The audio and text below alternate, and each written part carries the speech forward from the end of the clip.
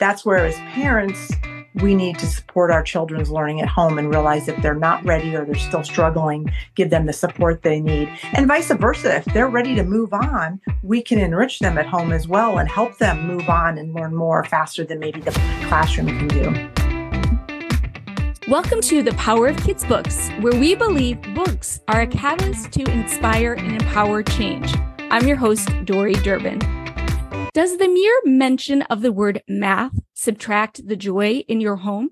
Do math problems cause emotional reactions that really add up? Does your lack of math confidence multiply your desire not even to utter the word? I have help for you. Today's guest is a mom, a math teacher, a curriculum coordinator, and a math interventionist with a passion to make learning math fun. And if you can imagine it, actually fun for the whole family. She has a website called Games by Absolute Zero that aims at making math fun one game at a time. Welcome to the show, Betsy Mays. Thank you, Dory, for having me. I'm excited to be here. Thank you for being here. This is a struggle for a lot of people. It's a struggle for adults, and they really have this experience, maybe their own childhood experience where they have just a negative experience with math that follows them through adulthood. And it makes parenting and trying to teach your kid math really hard. It does. I agree. I've run across that myself, helping my own children, and then working with kids and parents at the schools. I've noticed that a lot. So do you find that there's a common theme as far as where parents have this struggle? Is it early, later in life? What have you noticed? It just really depends on everybody's experience, but there's usually that brick wall that the parents and kids hit. Tends to be middle school more than anything else, because that's when we start getting into some more abstract ideas like integers and algebra. It's not just your basic computation. So I'd say middle school is where most parents start to struggle helping their children. But sometimes it can be even earlier than that, because a lot of times we're teaching math maybe a little different than you learned it, and that makes it tricky. I remember my kids started the new math, and my oldest son learned a lot of what I had learned, and my daughter only 2 years later learned new math. And I thought, what is going on here? And it was supposed to be easier. And I was trying to be supportive. And I was like, I can't help you. This is in third grade. I can't help you. So I don't know if that's some of it too, just the different approaches like you're talking about. Right. Now the stress is on, we want kids to see and understand what they're doing, not just learn algorithms. So we want them to understand and have a conceptual understanding of the math, not just learn what we call the algorithm or the tricks to the math. So that's what's different for parents than we're trying to teach the kids right now. But it's ultimately the same. We want to get the correct answer and get it quickly so we can move on. Mm-hmm. If you have little kids, let's say, and you maybe have this math phobia, how do you start to introduce them to math, maybe in more common ways that aren't overwhelming to you or your kid? One, I think, is as a parent to be really careful and know that how you perceive something, you'll project onto your children if you're not careful, even with just facial expressions, right? So we need to be careful and conscious of what we're letting our children see in us. But then it's to make it fun and to realize even for yourself how many times you use math. Cooking. Think when you're cooking, how much are you using math with your measuring cups and proportioning it? Let's say you want half the recipe or doubling the recipe. We use tons of math when we're doing that. Or if you're in any kind of sewing or building or construction or arts and crafts, all of those things that involve measurement are math. So those are fun ways that we can explore math with our kids that isn't paper and pencil. Yeah, I remember cooking with my mom, and I would just dump stuff in and she'd say, we can see what happens. And, right. And I think that's more relaxed. It's more of like okay, this didn't work out because we didn't measure versus having it perfect the first time too.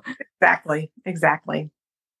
So is there a lot of fear with math too, because math is so absolute? That's part of it. And I think too, maybe just the way we learned, it wasn't made fun, right? So we would go into math class. It was pretty much paper, pencil, workbooks, worksheets, maybe listening to a teacher explain and do a couple of examples. And then we were expected just to get it and move on. And everybody learns differently. Some of us are more visual learners, some of us are more kinesthetic learners. So I think that's where trying to expose people to math concepts in different ways is helpful. And also, really, we all develop at our own rate and pace. Not everybody's ready for multiplication in third grade, but that's when we teach it. So if you don't get it in third grade, you're struggling from then on. So realizing that there are developmental differences in people and taking that into consideration, I think, is another thing we need to do. And is that where, as a parent, if you notice that, let's say your child isn't ready for the next level, is that your responsibility to see that and tell the teachers, what do you do with that? That's tough because in schools, public schools especially, there's curriculum, there's standards, there's pacing guides that teachers have to follow. So they do their best to intervene and to give kids the accommodations and the support they need, but they've got a tough job. That's where, as parents, we need to support our children's learning at home and realize if they're not ready or they're still struggling, give them the support they need. And vice versa, if they're ready to move on, we can enrich them at home as well and help them move on and learn more faster than maybe the classroom can do. So let me ask you, from your own personal experience, how was math fun for you when you were growing up? What do you remember about it that you enjoyed? I think it helped that my mom was a math teacher. Okay. So, insider track. Yeah, so I had that. But I remember her and my brother struggling and my mom just saying, I don't understand why you don't get this at the kitchen table. So that helped. And I guess I was lucky that it just came to me and I understood the rules and I learned if I memorized the rules and followed them, it made sense. It wasn't till I became a teacher myself and I realized everybody didn't learn that way. So I had to get creative, do some research and figure out, okay, I explained it the way I know it to my students. Half of them didn't get it. So now what can I do to help that half understand this concept? And that's where I started exploring different ways of teaching and eventually led me to coming up with games to help support different standards. Gotcha. Okay. So if I'm a parent who knows that, let's say, the math in the classroom isn't, my child just is not connecting with it. Mm-hmm. Are there ways for me to figure out what would be the best approach, whether it's kinesthetic, visual, tactile? Like, how do I figure that out for my child? I'd say try them all and see what clicks, right? That's one thing. And probably by now your child pretty well and know what type of learner they are. So you would gravitate towards that. But it can't hurt to try a little bit of everything. And there are so many resources available to us now with the internet that weren't available when my children were young because they're now adults. So that makes it a lot easier. And another tip, going off to the side a little bit, there are so many resources that you can Google to get you refreshed as a parent before trying to help your child. So even as a teacher or when I was tutoring, if there was a topic like graphing linear equations, oh my goodness, it's been a while since I've done that. I would just Google it, watch a few people on YouTube, whether it was Khan Academy or some other lessons, refresh my memory. Then I was able to help my students. So really then it goes back to what you said before. It's getting to the right answer, not necessarily the actual having the right process, would you say? I would agree 100%. There's multiple ways to get the right answer. And that's one thing more teachers are being conscious of themselves and accepting of. Like when I was in school, when I first started teaching, you had to show the steps the way I taught it. I had to show the steps the way the teacher taught it. But now we're realizing that if kids understand the concept, can explain their reasoning, show their work and get a correct answer, if they got a little creative in the process, that's a good thing. So I'm laughing because my son is very smart and he would come up with answers, but not know how they got them.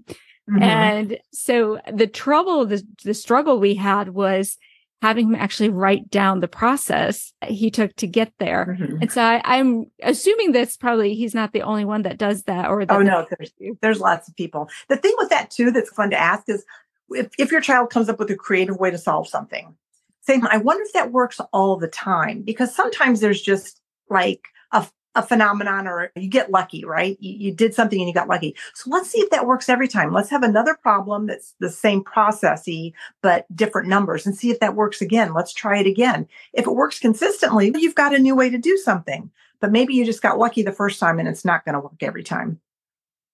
I love that. That's great. Because then you're not telling them, no, your process didn't work.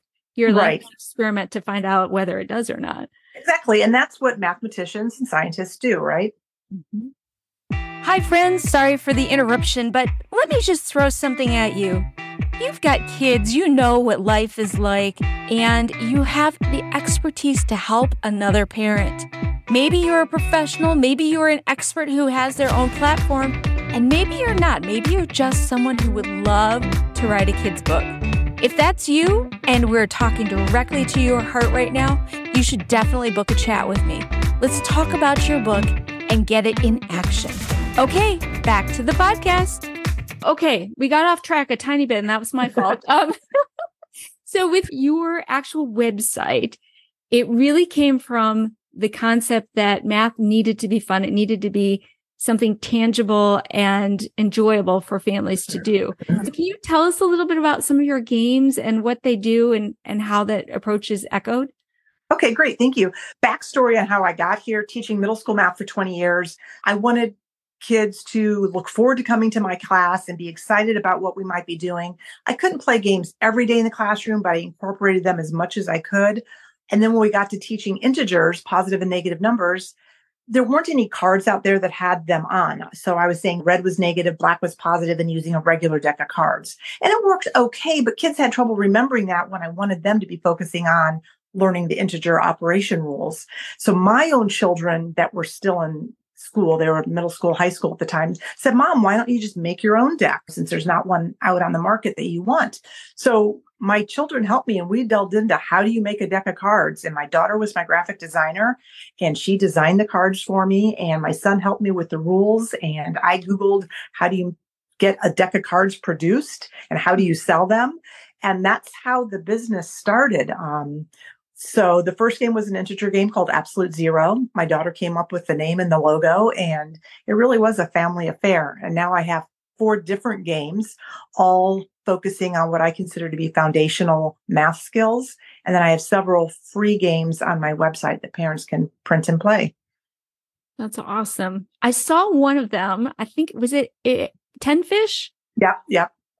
What was that one about? Okay. As a middle school math teacher, I was surprised how many kids couldn't add and subtract within 10 readily. 7 plus what is 10? They couldn't tell me 3 immediately. And I'm thinking, this is a primary skill. This is something we should be learning in kindergarten, first, second grade. And you really need that skill to be able to add, subtract, multiply, divide when you're borrowing and carrying, decomposing and composing numbers. All that is the foundation for math. So I thought, what can I do to help kids learn that and become fluent at it? And that's where I came up with 10 Fish. Each card has a 10 frame on it. So if the card is the number 3, it has a 10 frame on it with 3 fish in it. Then you can see that there are 7 missing. 10 frames are used in the elementary curriculum. So if your child's in a public school or even private school setting, they're seeing 10 frames. That's one thing when I gave it to my neighbor as a test game because she had young children. She's, my kids are coming home with worksheets that have these 10 frames on them. I'm like, yeah, I know. So it's something your kids are seeing at home and school, but it's visual. It helps them see what they need. It's like Go Fish.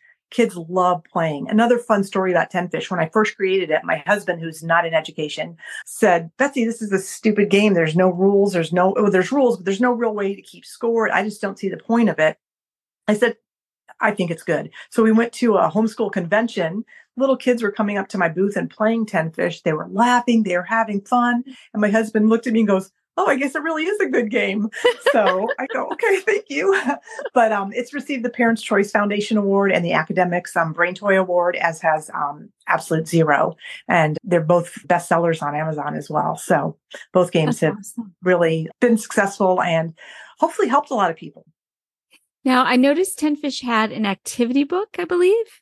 And that's sold separately. I do have a bundle. I think I'm out of stock right now, so I'm getting ready to get that stocked up for the holidays. And it's a coloring book, mazes, number games. It's just an activity book for children that accompany the game. Oh, fun. How fun. And so that's 2 of your games. What were the other 2? There's an Absolute Zero Junior, which is an easier version of Absolute Zero. It's got 10 frames on it. It's got smaller numbers, just things to introduce kids to the concept. And then Hunch is another game involving integers. I noticed that kids had trouble with distance on a number line. So for example, if I had a -3 and a +2, how far apart are they?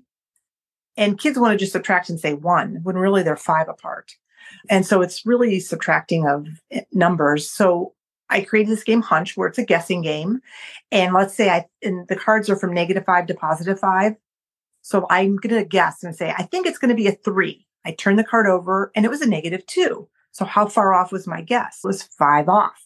So that's my score for that hand. There's a vertical number line printed on each card with the number represented so kids can count how far off their guesses were to aid them. That's one thing I like to do with my games is have support built into the game itself so that kids can get support and they can check each other too. If I just say it's 5, how do I know you're right? I can look and count and make sure. That's really cool. That's brilliant, actually, because I think I was one of those kids that said it was 1. Yeah, a lot of kids are. A lot of people are, right? And so that's another game that's fun. It's a guessing game, which you don't usually get a guess in math. But it has a lot of, and if you're keeping score, it's a separate score sheet. It's not complicated, but there's a lot of math involved in that because you're adding or subtracting and you have a running total and the person closest to 0 at the end wins. And you've got to decide if you're off by 5, do you want to add that 5 to your running score or subtract it, which will get you closer to 0. So there's a lot of thinking that goes into that game. That sounds really fun. So that one, what is the age group on that one? Okay, so like Hunch and Absolute Zero were developed for middle school, 6th, 7th, and 8th grade. But this past 2 years, when I was doing math intervention at a Title I school, I was playing both games with 3rd and 4th graders. Okay. Because I have support built in, they can do it. They realize that red is negative, black is positive, and you just want your reds to equal your blacks, and then you'll have 0 in your hand. So if I have a red 3 and a red 4 and a black 7, the reds equal the black, that makes 0. And they loved playing and they liked to think that they were doing big kid math, right? When I told them, oh, this is a middle school game, I'm not sure if you can do it. Oh, we can do it, Mrs. Mays. And they sure did. And they just would beg to play when they came to my classroom. So it was so much fun. They also wanted decks to take home. I love that they wanted to take a math game home and play with their families. And then what about 10 fish? What age group is that? Actually, 4-year-olds can start playing that. If you have a precocious 4-year-old, if they can count to 10, they can play 10 fish. But once again, 4th graders like to play and even anyone likes to play. It's just a fun game. So if you like Go Fish, you will like 10 fish. That sounds really fun. I think about seeing your own work being admired and people laughing and enjoying it. That's got to be just super rewarding as the creator too. It is. And it's just been my passion to make math fun. Everyone's a math person. We just have to have the right environment in which to learn it. And I would love to rid the world of this math phobia or this I'm not good at math attitude. No one goes around saying, I can't read or I don't like reading. Maybe we're not an avid reader, but people just don't go around saying that. So I would like that to be the way it is with math too, that we appreciate it and just realize how it's all around us and we use it every day and let's make it fun. So it sounds like that was what inspired you as well, observing where there were holes in the kids' learning, but caused you to create these games. Are there future games that you still have on your mind that you haven't created yet? Yep, I've got one in the works right now. I was hoping to have it out by the holidays, but I don't think it's going to make it. And it's called Betsy's Barnyard, and it's going to be a barn-themed game where you're making sets and runs of cards. So kids are learning what the difference between a set and a run is. You're learning how to count consecutive numbers, not starting at 1. So like we might have a card 2, 3, 4, or 4, 5, 6. Those are all elementary standards. Plus, it's just a fun game to play with your family. That sounds really cute. I love that. So it's in the works right now. Fantastic. Okay. So you probably don't have a favorite game. Of mine or just in general? Of yours. It's hard to say. It's between Absolute Zero and Hunch, or 10 Fish. I'm sorry. Absolute Zero is my first game and it's what launched this whole thing. But 10 Fish is a lot of fun for a lot of people. Another thing, if you don't mind me veering off again, there's so many things parents can do at home with probably what they have at home. Most families have a deck of cards and a dice or two at home. And I started playing games with my kids when they were in elementary school before I had this business going. And here's one I remember. We would play the marshmallow game. So my son loved mini marshmallows. So I'd take mini marshmallows, put like 10 in the middle of the table. We'd have 2 dice or a deck of cards. We either flip 2 cards over or roll 2 dice. And if we were adding, whoever said the sum first got to take a marshmallow and eat it. And those kind of fun games that we're practicing math skills, but we're laughing together and we're getting a little treat at the end or during it. Those kind of make learning fun. Yeah.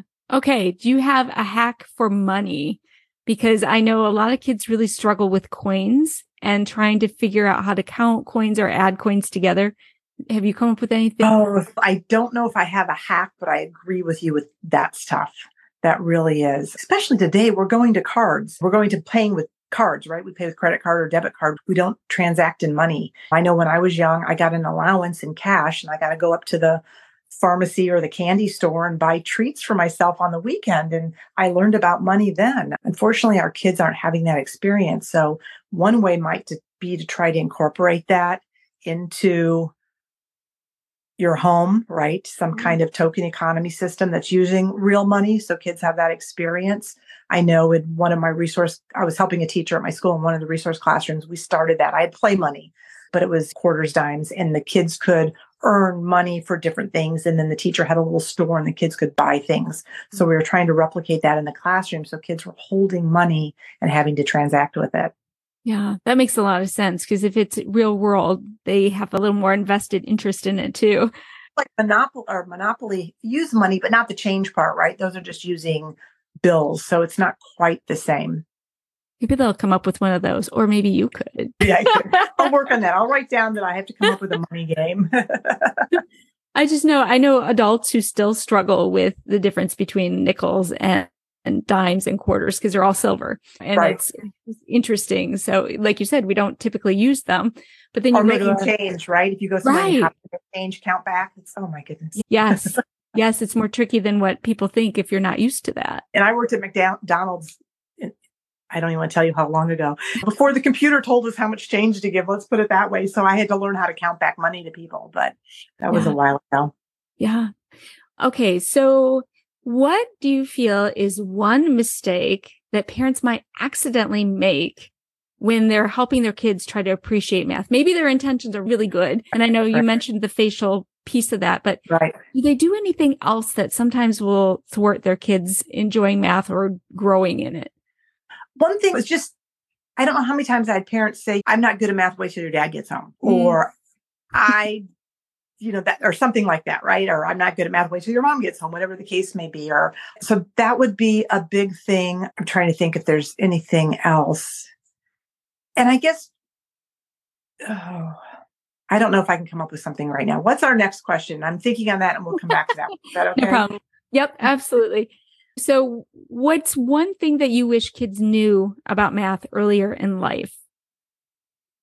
One, that it can be fun, that it doesn't have to be drudgery, workbooks. It just kills me when teachers, even the first week of school, want to do review and placement testing. I'm like, no, you should be doing something new the kids have never seen before.